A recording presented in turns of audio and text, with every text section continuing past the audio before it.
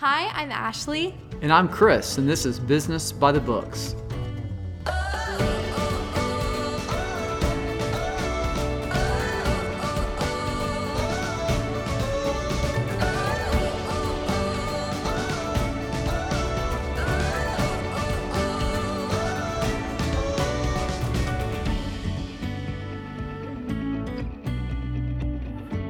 Hi, welcome to Business by the Books, where we believe that leaders are readers. So if you are not reading, you are not leading. Today's book, this is episode 9, is Our Iceberg is Melting. And there's a really cute little picture on the cover. Who didn't like penguins? With penguins, exactly. We love penguins. And it is by, and I may butcher this because I believe that their names are German, but it is John Cotter and Holger Rothgaber.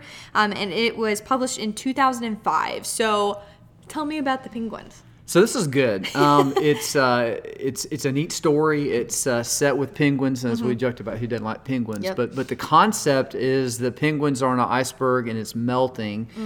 And a couple of people realize it, but most people don't want to admit that the iceberg is melting. And so it's a fictional story, obviously, about how to address change in an organization that needs to be changed when people don't want to change. And so anyway, it's funny, I've had this book for years and set on my shelf, and so I decided to read it, probably about 6 weeks ago. And oh, really? Yeah, Oh. So relatively fresh. I mean, I wish I'd read it. Wish I'd read it when it was written. Yeah. But it's got some good things that we're going to talk about in this podcast about if you're part of an organization that's struggling, and how do you create change and create kind of a sense of urgency in order to change. Yeah. So is it literally penguins, or is it a parable about people represented? No, it's about penguins. I mean, the penguins can talk. It's like, I know you like okay, Disney, so it's like a got it. Disney movie. But I mean, and we have a couple of books in this series that are fables, and this one happens to have penguins. Oh, you that's know, so fun. well, and it's kind of funny because you think a lot about icebergs and you think about penguins being cute and kind of moving around. But if you were a group of penguins on an iceberg that was melting,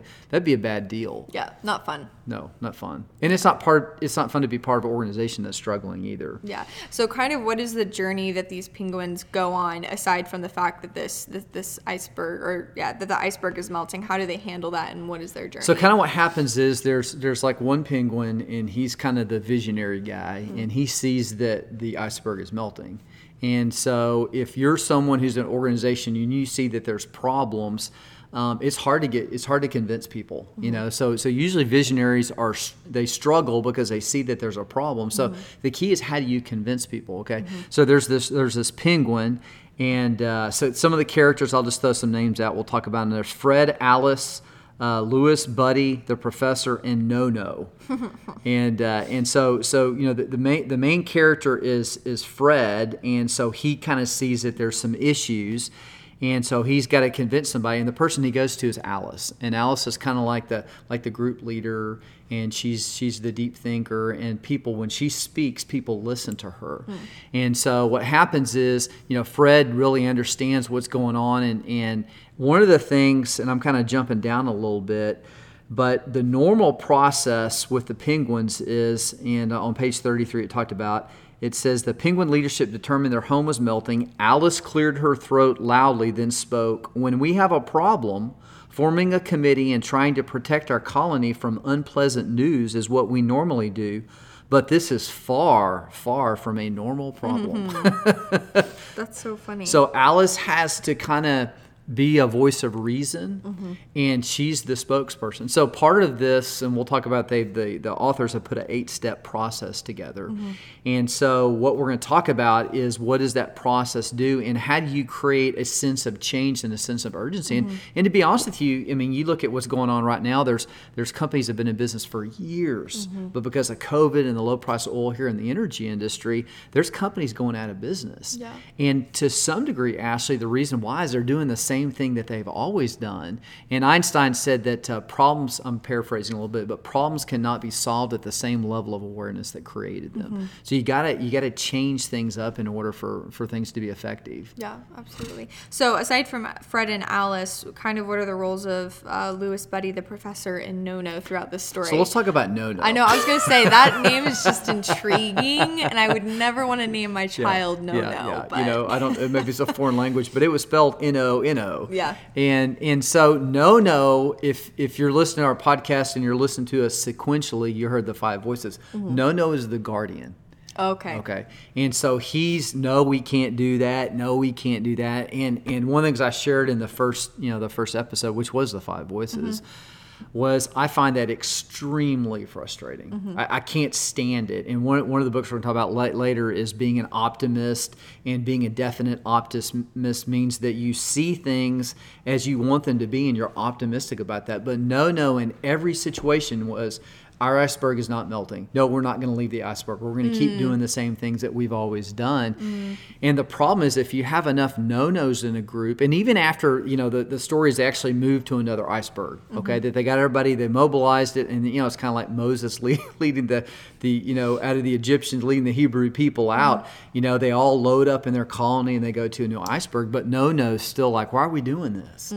And so to me, he was a favorite character just because he represents people that don't want to change. Yeah. Now, the professor was funny because he was a guardian, and he always had these great theories. And, you're in college, and you know how some professors, not all professors, but some can, they kind of pie in the sky. Well, it's funny. It's not the business professors. It's all of the other professors. Exactly. It's the business chemistry, professors are the fun the biology, ones. The engineering, the physics, anything related to science, and probably sometimes the more inclined you are to be mathematical, probably the more you are to be the professor. So the professor here was, he always had a logical reason why they wouldn't do things, and he pontificated, and Alice did a great job managing him, because he would stand up and make these broad speeches, and everybody kind of he's kind of like the owl, he's the wise old owl, but Alice had this way of just kind of getting him to shut up.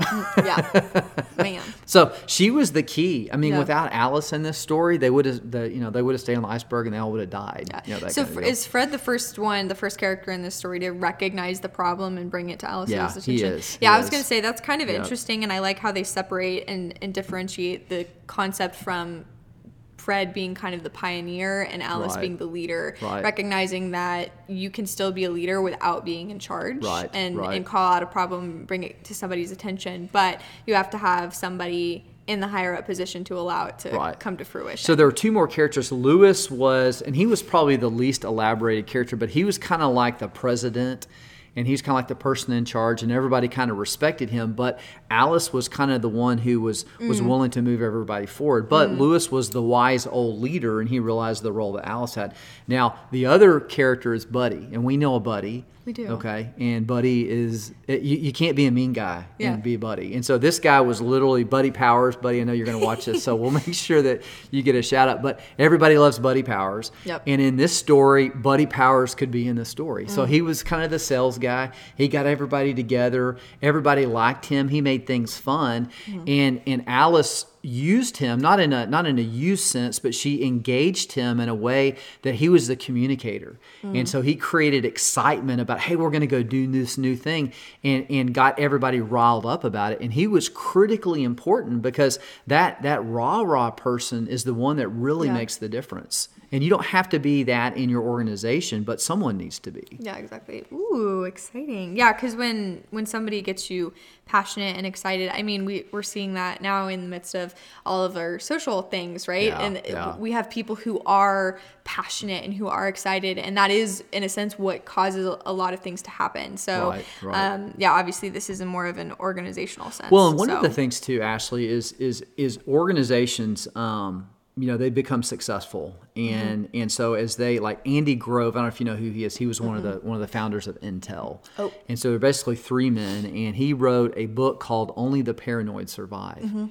And so the concept was, Intel is one of the most successful companies that's ever existed in the history of mankind. A lot of our electronics that we have is a result of advances technologically because of of Intel. But Andy's philosophy was you've always got to be advancing. And just because you were successful yesterday, and actually success can become a liability, right? If you're comfortable and you're doing the same thing you were doing 5 years ago or 10 or 15 or 20, you may find yourself being displaced. And Alan Greenspan called that creative destruction in his biography or autobiography, is that what you do today is going to be replaced somebody else. So I'll give you a good example. When I was a little boy, if you went into an office building, a couple things are happening. A lot of people smoked. Smoked cigarettes. But then the other thing was people used typewriters. I mean, today, nobody uses typewriters. So in antique shops. Yeah, so in 1975, if you were a typewriter repairman, you had a booming business, right? I mean, and you'd been going, and there was no reason to believe something wasn't going to change, except when you got to the early 1980s, people started using word processors. So when I started at A&M, I remember I had a little word processor, it was like a typewriter, Yeah, and so it was like a little electric typewriter, but within 2 years, my junior year at A&M, 1989, got a 386, and it was a screaming machine, and we did all of our reports on a computer. So from that point forward, that thing was a boat anchor. We got rid of it. I know. The only time I think I know of having used a typewriter is like for fun crafts and making it look cool and retro. I think Mommy's got one downstairs, but it's an antique. Yeah, it's an antique, exactly. So that's a little subtle example, but a lot of the books that we're doing this series are written by people that like we did Mr. Cruz and Bluebell. And so Bluebell has advanced. They're not doing the exact same thing that they were doing in 1950. I mean, they're still making ice cream, but the way that they communicate with people is different than what they did 25 years ago. Yeah, exactly. So anyway, we'll kind of keep talking about a couple different things, but one of the main things that I want to focus on is this 8-step process that the authors, put together for us. And they kind of put forward this 8-step process throughout the parable of the penguins. Okay, cool, awesome. Yeah. So take us through the 8-step process. So let's go through it. Okay, so I had to write these down because I don't have them memorized. Yeah. So this is on page 129 through 134. So you set the stage and you create a sense of urgency. Okay, and so you don't want people panicking and screaming and going crazy, but you need to help people understand that if we're on the iceberg and it's melting, we have a defined period of time before there's nothing left. And so you have to help people understand, because without a sense of urgency, people just keep doing the same old thing, right? So that's the first thing. And then the second step is you pull together the guiding team and they decide what to do. So if you're leading an organization that's got, say, 200 people, and you can't get all 200 people together and say, hey, we're going to go do this. You need a group of people, and the authors did a great job in looking at Fred, Alice, Lewis, Buddy, and Professor and No-No. They kind of formed this committee, and they had a general consensus, this is what we're going to do. But see, they even included the professor, as part of this group, even though he was kind of the guardian and kind of against it. So this core group kind of sets the vision for where they're going. And then the third thing is you develop a change vision and a strategy to make it happen. Yeah, it's crucial. You have to have a plan. Yeah. Because kind of going to the 5 voices. So if you've got a group of 200 people, odds are you have all 5 of those voices. So you have to somehow connect with all those people. So the beauty, if you get a really good team and they have all the personality types, all the 5 voices, they're going to be able to communicate with their like-minded people. Yeah. It's been interesting in the midst of having to deal with coronavirus stuff. I'm a leader in Christian business leaders at A&M. And so with our organization, what we're going to have to do is we're going to have to get together as a staff and figure out what are we going to be doing moving forward. Now, if somebody just asked me as a single individual to make that decision, what's the plan moving forward, I think I would really struggle with that. But I've been very fortunate to be put with a co-directing partner as well as this awesome staff where we all have different voices, all different perspectives, and we can generate and bounce ideas off of each other to make a plan moving forward. Because there's no way that I as an individual could come up with that. So I like how they put emphasis on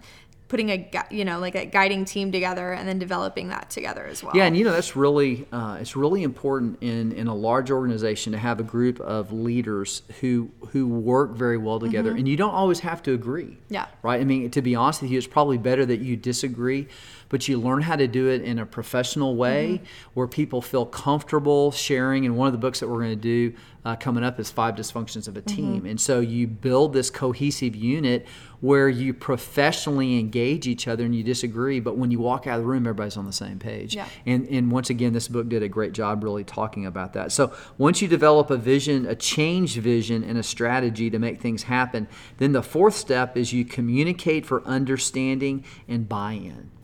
And so, if people are uncomfortable with what you're doing, but you take some time, and it's probably going to take a series of meetings, and you may have to do videos and different emails, and you may have to have kind of a campaign, if you will, to help people understand where you're going. Over time, if you've done it the right way and you've anticipated all those questions, you'll get buy-in. And a little bit of a rabbit trail, one of the things that I do, that we do at ADV is we work with new technology companies. And so sometimes it's very difficult for the oil and gas industry, because we tend to be conservative, is to adopt new technologies. And so it's the same kind of process when you're rolling something new out. You've got to get people to buy into the idea. And you think about all the things that, like cars. You think about the automobile, people just kind of viewed it as just another way to pull a buggy, right? Yeah. Airplanes, all the technology, the phones, microphones, lights, all these things that we take for granted every day. It was a new idea, and somebody had to be a visionary and make things happen. Yeah. So what I like about this book is those of us who are kind of change agents and trying to create change, in organizations and society. It's got a very good platform. You don't have to just kind of make stuff up. And then the 5th thing is you empower others to act. And so that's the 5th step. So that's really important, because once again, if you've got buy-in, and then at that point, if you've got people who feel empowered, to act, then things just naturally move forward. So, in this book here, they had to decide to leave the iceberg. And it took time, but once that happened, then people actually were excited about it, and they wanted to do it. And Dwight D. Eisenhower had a great quote that relates to that. He said, "The art of leadership is getting other people to do what you want them to do because they want to do it." Yeah. Right, and that's great. And I've been around a couple of great leaders, and you meet with them, and you watch them, and they get excited about stuff, and then you walk out of the meeting, and you wind up doing what they wanted you to do, but you're just as enthusiastic as they are, or perhaps even more. Yeah, well, and that ties in. I just like the flow of that, from going from step 4 to communicate for understanding and buy-in, and then the 5th step, the empowering others to act. That is the fruition of that 4th step. Once you have the buy-in, enabling people to act, and I love getting people excited about acting. So one of the things that was interesting that they did was produce short-term wins. And so one of the things that they did, and it kind of reminded me when in the Old Testament, when they sent the spies in to the Promised Land, and you remember they all went in, and then they came back, and most of them were no-nos, right? Yep. But Joshua and Caleb were like, "Hey, God's behind us. We can take these people." And God obviously wasn't very happy, because the no-nos were louder than the yes guys. So what it said here is that you want to look for short-term wins. So what they did was the Penguins sent a scout team, and so they were the good swimmers, and they went and let them go find some new icebergs, and then they would come back and they provided that information. But they got people excited because it helped them realize beyond where their iceberg was, there were other icebergs that they could go to. So it was kind of a short-term emotional win. And, you and I are talking about today, a lot of life is emotion. Like if you watch a good movie, there's just things that happen. If you read a good book, if you're with someone that you really respect, there's these endorphins and dopamines and all these chemicals that basically come up in your body, and they make you want to do things. Yeah. And it's the same thing when you're trying to get people to change. You've got to go through that process. And then the last thing is, don't let up, make it stick. And man, that's the hard part. So you've run like 25 miles in a 26-mile marathon. You're almost to the end, but you got to keep going that extra mile. And a lot of times, in a lot of organizations, is they get to the point where everybody's just frustrated and they just stop. And it's that extra little part that keeps going. And that's where leadership's important. And so kind of in this story, Alice was a key that she's like, look, this is what we're going to do. And she kind of orchestrated this whole thing. But if Alice quit, the whole thing comes apart, and everybody stays in the iceberg and dies. Yeah. And then the last thing is create a new culture. And so what's really interesting, if you do this the right way and you take your organization to a place that they've never been before, that when you get through it, and it's painful, people get hurt. Some people may leave. Yep. They may not want to be part of your organization anymore. But when you come through that experience on the other side, you've got a new culture and people are excited. And then the next time you need to change, because it's part of your culture, okay, then you can go forward and you can do new things. Makes it easier. Yeah, exactly. It makes it easier. So there's a couple of messages. If you're building an organization, this is a good book to read so that you build this concept of, hey, our iceberg may be melting, and so we need to change from the very beginning. Mm-hmm. If you're part of an organization that's been around for a long time and you're starting to struggle, or you sense struggle, or maybe people have left your iceberg or whatever, and you're the one who's left, read this book and look at this process, and you may be the person, like Fred, that kind of says, hey,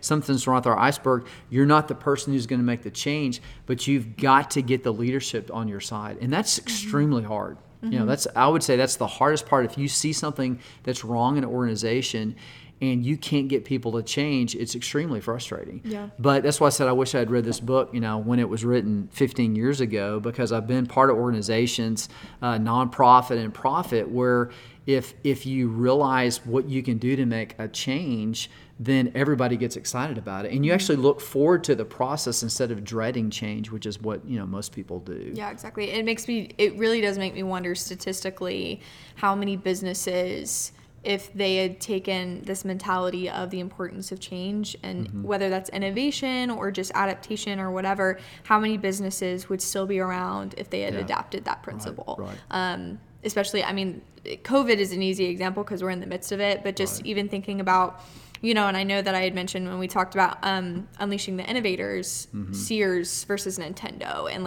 the companies that adapt versus the ones that don't, and how many great, awesome, big companies as well as small companies would actually really benefit from adapting these principles and really embracing this idea of change, even though that is something that is so scary and very risk intensive. Yep. Being willing to take the risk, because in this parable with these penguins, is they send scouts out because they don't know what's out there, but just at least sending scouts out to figure it out.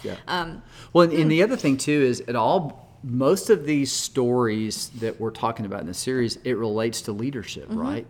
And so if you've got leaders that are pliable mm-hmm. and they're willing to listen to a wide range of people, and one of the other things I liked about this story that I don't know they made a really big deal about it, but as I said, this team was very diverse.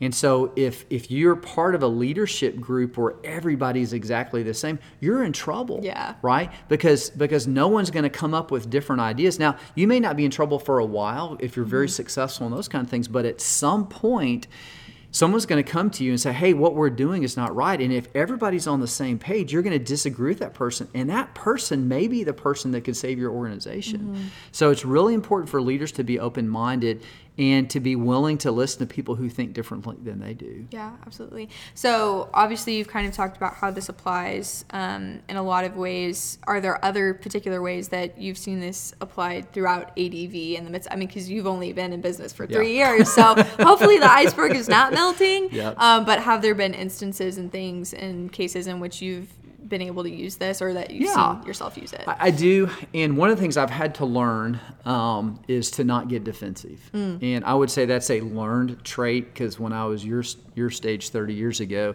if somebody confronted me, I almost always got defensive. It's like, well, what do you mean? I thought through this thing. And being someone who thinks a lot, it's very easy to get offended because I've really thought through the process. But that's one of the things I've tried to do with ADV is like, if somebody comes to me and says, hey, I've got an idea that's different than what I think, I'm like, hey, let's talk about it. Maybe your idea is better than mine. So, we're in the early stages of this, but I've just been around leaders who are defensive, and I've been around leaders who aren't defensive.